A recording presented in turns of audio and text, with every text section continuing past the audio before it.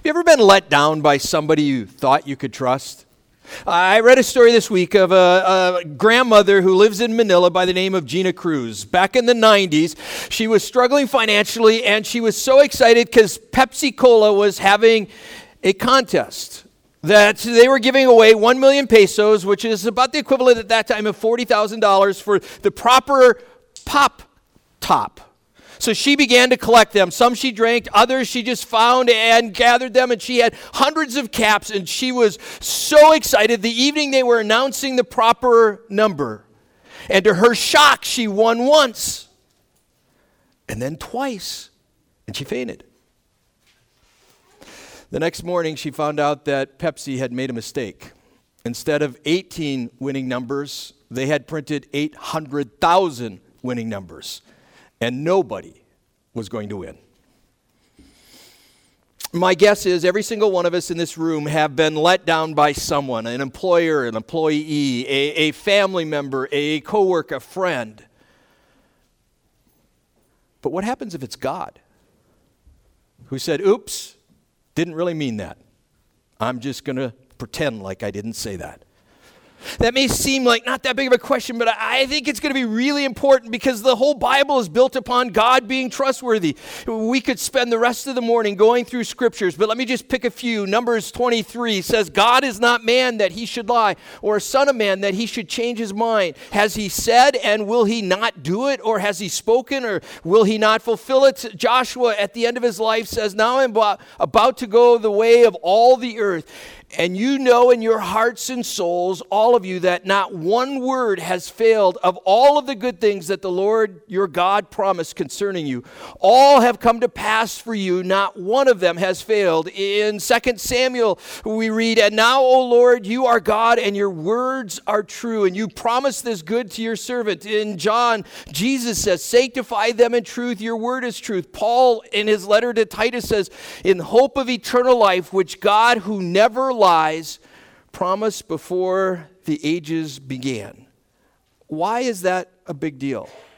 Well, we find ourselves in the book of Romans, and if you have been with us the whole time, you understand we're kind of working from this outline that Paul divides the book into 4 major sections. The first is to explain how a person is justified, and you were with us. We went through the first 3 chapters, clearly laid out that all of us have fallen short of the glory of God. And then beginning in chapter 4 and 5, Paul explains how salvation is by grace alone, through faith alone, in Christ alone. And then in chapter 6, he turns and he begins to talk about how do justified people live. And then beginning in chapter 12, he's going to talk about how justified people live together. But in chapters 9 through 11, talks about Israel.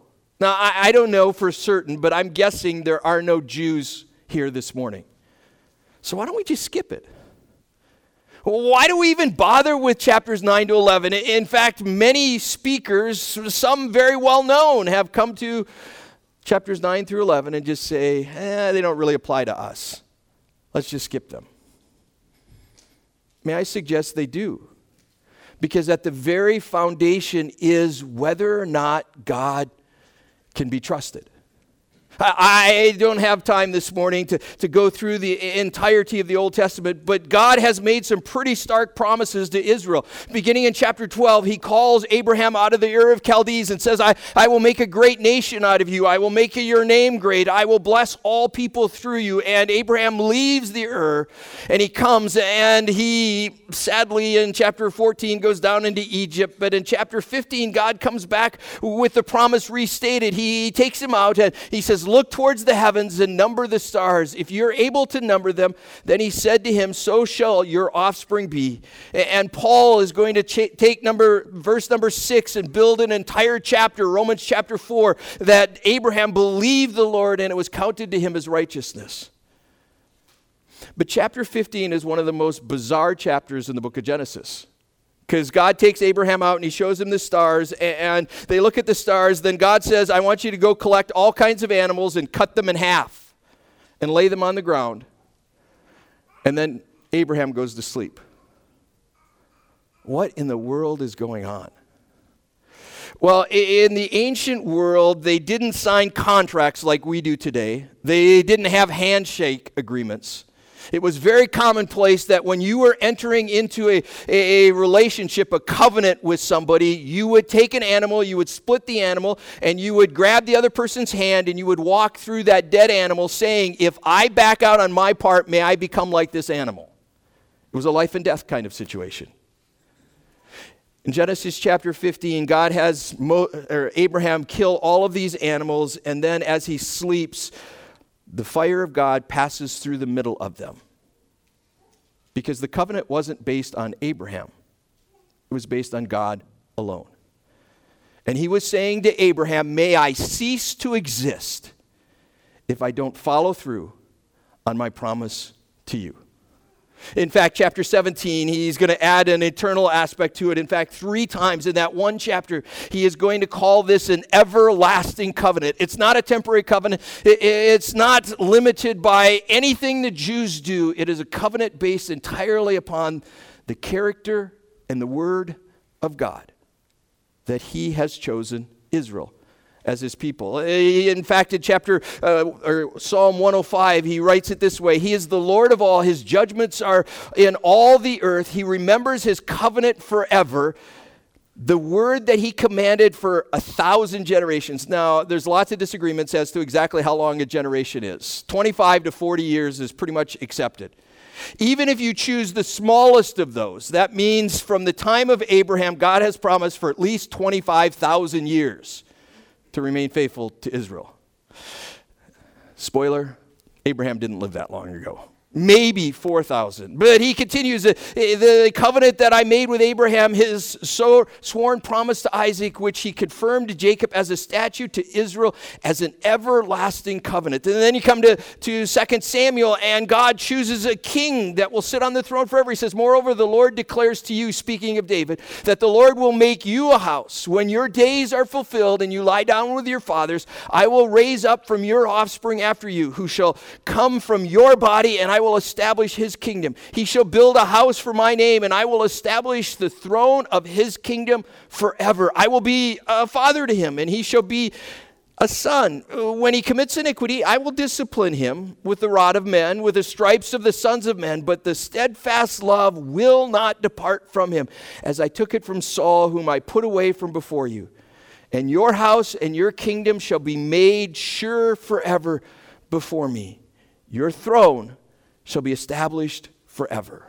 He comes in Psalm 89 and he makes much the same, but I think my favorite is in Jeremiah 32, where Jeremiah, as the nation of Israel, is about prepared to experience some of that punishment. They're about ready to go off to Babylon in captivity. God says to Jeremiah, thus says the Lord, who gives the sun for light by day and fixed the order of the moon and the stars for light by night, who stirs up the sea so that its waves roar.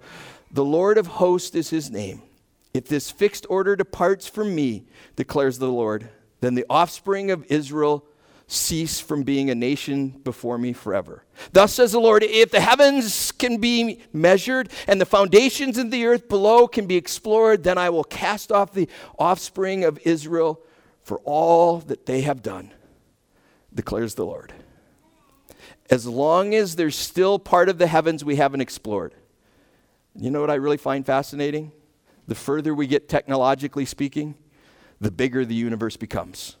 We are no closer today to knowing the end of the universe than we were 1,000 years ago. We just know it's bigger today. And what God says to Jeremiah is that as long as there are stars to be seen and waves to be enjoyed, Israel will continue to be my people. Has God rejected Israel? Well, as we come to chapter 11, Paul is going to begin the chapter by saying, I ask then, did God reject his people? And as emphatically as is possible in the Greek language, Paul says, the NIV translates it by no means. The King James translated it, God forbid. Absolutely not. Now, you might have thought that where we were last week. If you were here last week, we ended in chapter 10, and we ended with Israel being a disobedient and obstinate people. People that had rejected all that God had offered. As God stands there with his arms wide open, they say, no thanks. So is God done with Israel? Paul's argument in chapter 11 is really going to fall around 4 points. He's going to say Israel's rejection is partial, it's purposeful. God's setting aside Israel so that the Gentiles can be included, and by including the Gentiles, making the Jews jealous, and then all Israel will be saved. And then he stops, and as Paul often does, has one of those uncontrollable explosions of praise. We're not going to have time this morning, or I should say we're not going to take the time to go through the entire chapter. We're just going to look at the first one. Next week we'll look at the purposeful and the passing nature of God's rejection, and then Thanksgiving weekend we're going to spend the morning concentrating on the majesty and the wonder of God. But this morning I would like to read all of Romans chapter 11. I know it's a somewhat lengthy passage, but I do think it's important to just get the context. So please bear with me as I read Romans chapter 11. And Paul writes these words. I ask then, did God reject his people? By no means. I am an Israelite myself, a descendant of Abraham from the tribe of Benjamin. God did not reject his people whom he foreknew. Don't you know what the scripture says in the passage about Elijah, how he appealed to God against Israel? Lord, they have killed your prophets and torn down your altars. I am the only one left, and they are trying to kill me. And what was God's answer to him? I have reserved for myself 7,000 who have not bowed the knee to Baal. So too, at the present time, there's a remnant chosen by grace. And if by grace, then it's no longer by works. If it were, grace would no longer be grace. What then? What Israel sought so earnestly, it did not obtain, but the elect did. The others were hardened, as it is written, God gave them a spirit of stupor, eyes so that they could not see, and ears so they could not hear to this very day.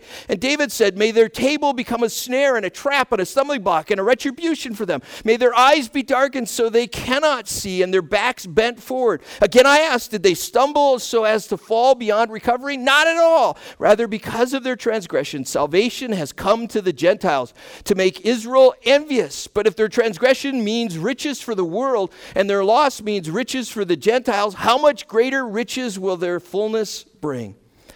I am talking to you, Gentiles, inasmuch as I am the apostle to the Gentiles. I make much of my ministry in the hope that I may somehow arouse my own people to envy and save some of them. For if their rejection is the reconciliation of the world, what will their acceptance be but life from the dead? If the part of the dough offered to the first fruits is holy, then the whole batch is holy. If the root is holy, so are the branches. If some of the branches have been broken off, and you, though a wild olive shoot, have been grafted in among others, and now share in the nourishing sap from the olive root, do not boast over those branches. If you do, consider this, you do not support the root, but the root supports you. You will say then, branches were broken off so that I could be grafted in. Granted, but they were broken off because of unbelief, and you stand by faith. Do not be arrogant, but be afraid, for if God did not spare the natural branches, he will not spare you either. Consider, therefore, the kindness and the sternness of God. Sternness to those who fell, but kindness to you, provided that you continue in his kindness. Otherwise, you will be cut off, and if you do not persist in unbelief, they will be grafted in, for God is able to graft them in again. After all, if you were cut out of an olive tree that is wild by nature and contrary to nature were grafted into a cultivated olive tree, how much more readily will these, the natural branches, be grafted into their own olive tree?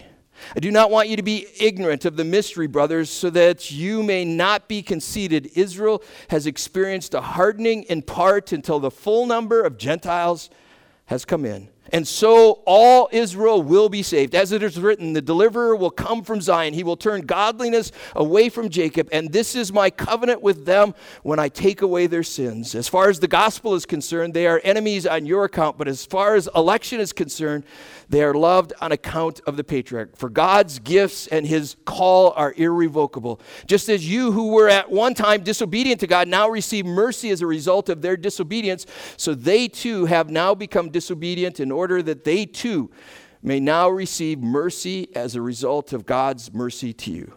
For God has bound all men over to disobedience so that he may have mercy on them all. Oh, the depths of the riches of the wisdom and knowledge of God. How unsearchable his judgments and his paths beyond tracing out. Who has known the mind of the Lord, or who has been his counselor? Who has ever given to God that God should repay him? For from him and through him and to him are all things. To him be the glory forever. Amen. For the few moments this morning, I do want to just consider those first 10 verses. And it really centers around this whole idea of a remnant. Remnant is probably not a word that we use a lot in English. And if we do, it usually refers to cloth. Several years ago, the room the youth were using for Sunday school needed some carpet. We didn't want to buy a full sheet of carpet, so we went to the store and asked for a remnant. And yes, we were able to find a remnant that fits, and it was not the same price because it was what was left over. The remnant becomes a really big part of the Old Testament story. God, numerous times in the Old Testament, will talk about the remnant. And Paul brings the remnant up, that God's judgment against Israel is only partial because there is a remnant, and he is part of the remnant. I think it's really important to notice the way he describes himself. He is an Israelite. If you remember back in chapter 2, Paul talks about this spiritual Israel. He says a man is not a Jew if he is one only outwardly, nor is circumcision merely outward and physical. No, a man is a Jew if he is inwardly. And circumcision is a circumcision of the heart by the Spirit, not by written code. Such a man's praise is not from him, but from God. And Paul will talk about this spiritual Israel that even Gentiles can be part of. But that's not what he's talking about in chapter 11. He was a descendant of the Israelites, a descendant of Abraham, and even of the tribe of Benjamin.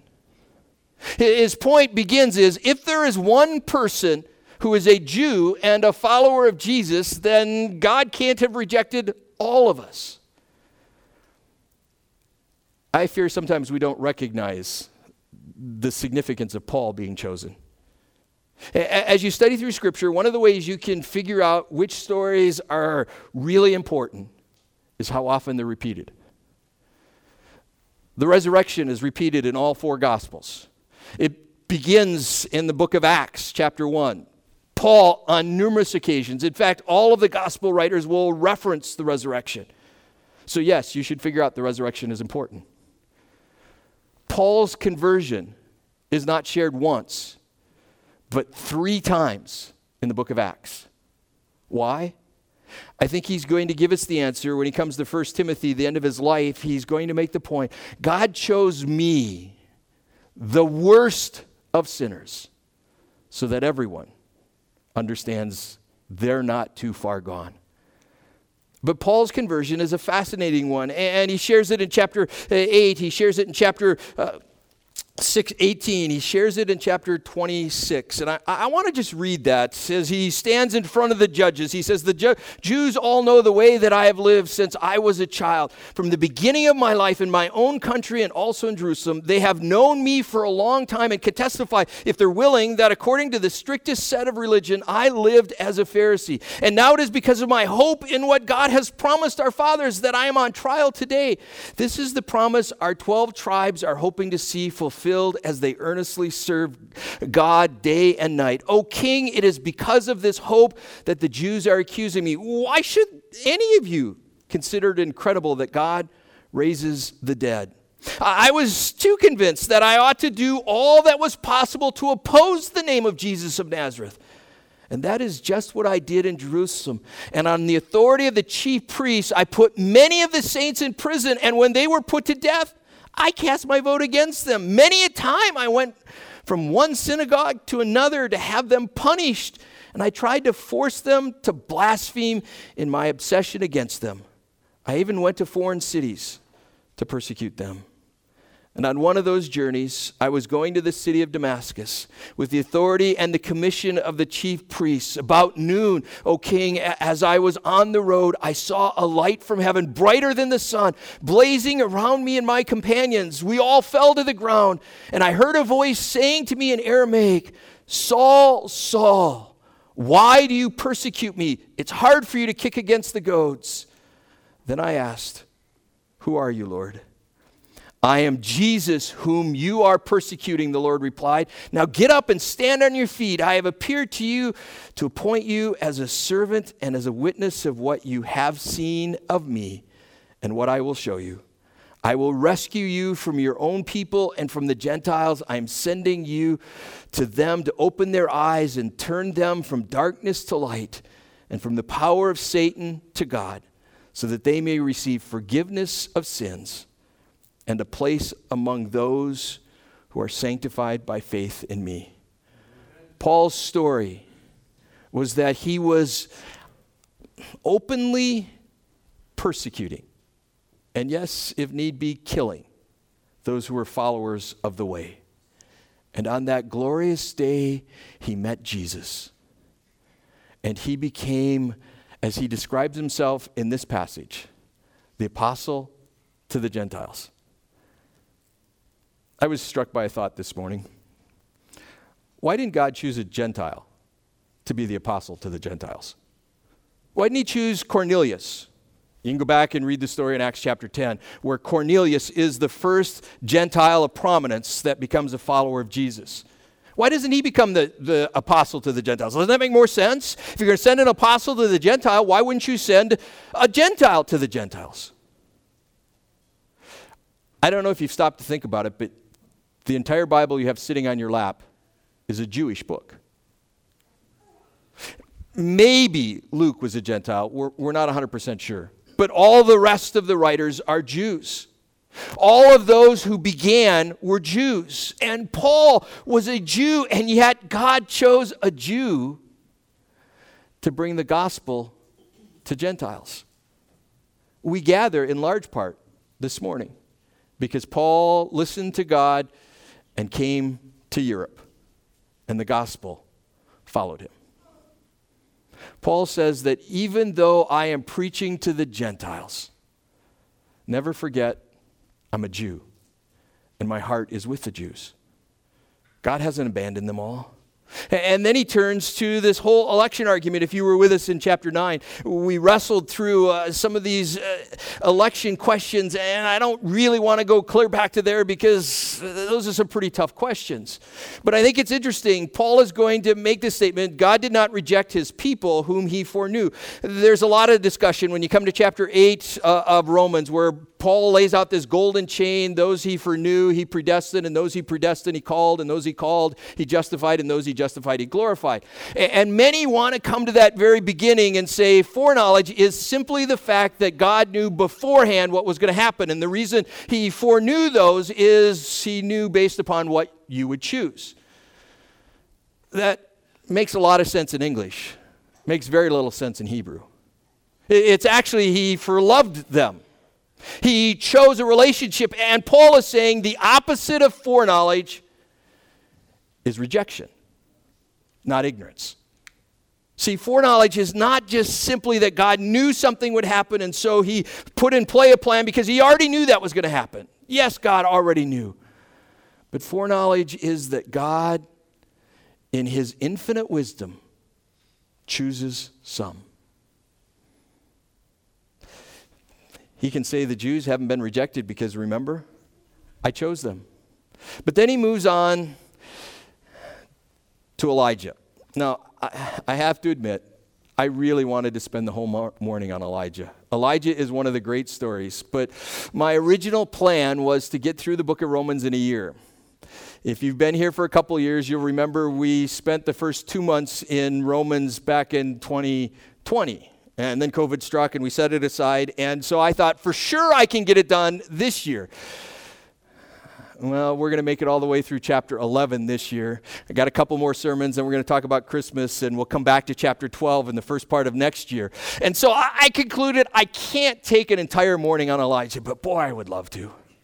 Elijah is just one of those amazing stories. It begins back in chapter 17 that Elijah comes to King Ahab and Queen Jezebel, maybe the most wicked person in all of the Old Testament. And he says, it's not going to rain until I return. And for 3 years, we had a dry summer this year. Imagine if we went 3 years without rain. And finally, he returns and he draws up this huge confrontation. Let's see who the true God is. And brings them to Mount Carmel. And he says to the prophets of Baal, you pray, you ask for your God to bring fire. And then he prays and God sends the fire and it's consumed. And all 3,000 of the prophets of Baal are killed. And I really do believe that Elijah expected revival to break out. That they would all turn from their gods and begin to worship the one true God. But rather than revival, Jezebel says, I'm going to kill you. And in one of the most amazing turns in all of the Old Testament, this man who could stand in front of maybe 100,000 people and with great boldness has a single lady threaten him. And he runs back to Mount Sinai and spends 40 days without eating and has maybe the greatest of all pity parties the world has ever seen. Woe is me! Woe is me! My life stinks! And after 40 days, God comes. And God, Paul paraphrases, not quotes from the Old Testament, but Paul states it this way, I have reserved for myself 7,000 who have not bowed the knee to Baal. I am convinced the remnant is always bigger than we think it is. My guess is that as you watch the chaos break out around us, it is really easy to conclude nobody wants to follow Christ. I think Elijah found out that the remnant is always bigger. I think we will find out someday in heaven the remnant is bigger. 7,000 have not bowed the knee to Baal. One of the parts of the rest of the story of Elijah that I wish God had chosen to include, how many of those 7,000 do you think Elijah ever got to meet? Wouldn't it have been great to sit down in one building with all 7,000 of them? Well, I didn't get to meet many, but we suddenly are introduced to a friend. One of the rabbits I'd really like to chase is that when we are alone, discouragement is considerably easier. But the rest of Elijah's life, standing next to him, was a young man named Elisha. And until the very moment that God took Elijah out of this world on that chariot of fire, Elisha was standing, learning, listening, and ready to work. I think we would be wise to find an Elisha. Back to our normally scheduled sermon. He uses the Elijah argument as, yes, at the darkest points. And what's really fascinating to me is Elijah doesn't come at the end of Israel, when the entire nation was preparing for judgment to fall upon it. No, it was towards the beginning of the empires. And even then, at that darkest moment when Jezebel and Ahab reigned, God kept a remnant. There's always been a remnant. In fact, Paul is going to make the argument that even today there's a remnant. Paul was illustration 1 of a remnant. But if you go back and you read the book of Acts in chapter 2, Peter stands up on the day of Pentecost and preaches, and 3,000 comes to Christ. You follow forward to chapter 5, we know there was at least 5,000. As you track through the book of Acts, you will find that Paul's pattern was always to go first to the Jews. Even in Philippi, where there wasn't a synagogue, he found the Jewish ladies that were worshiping on the Sabbath. He always went to the Jews. He began there, and then when the Jews would not have anything from him, he would leave.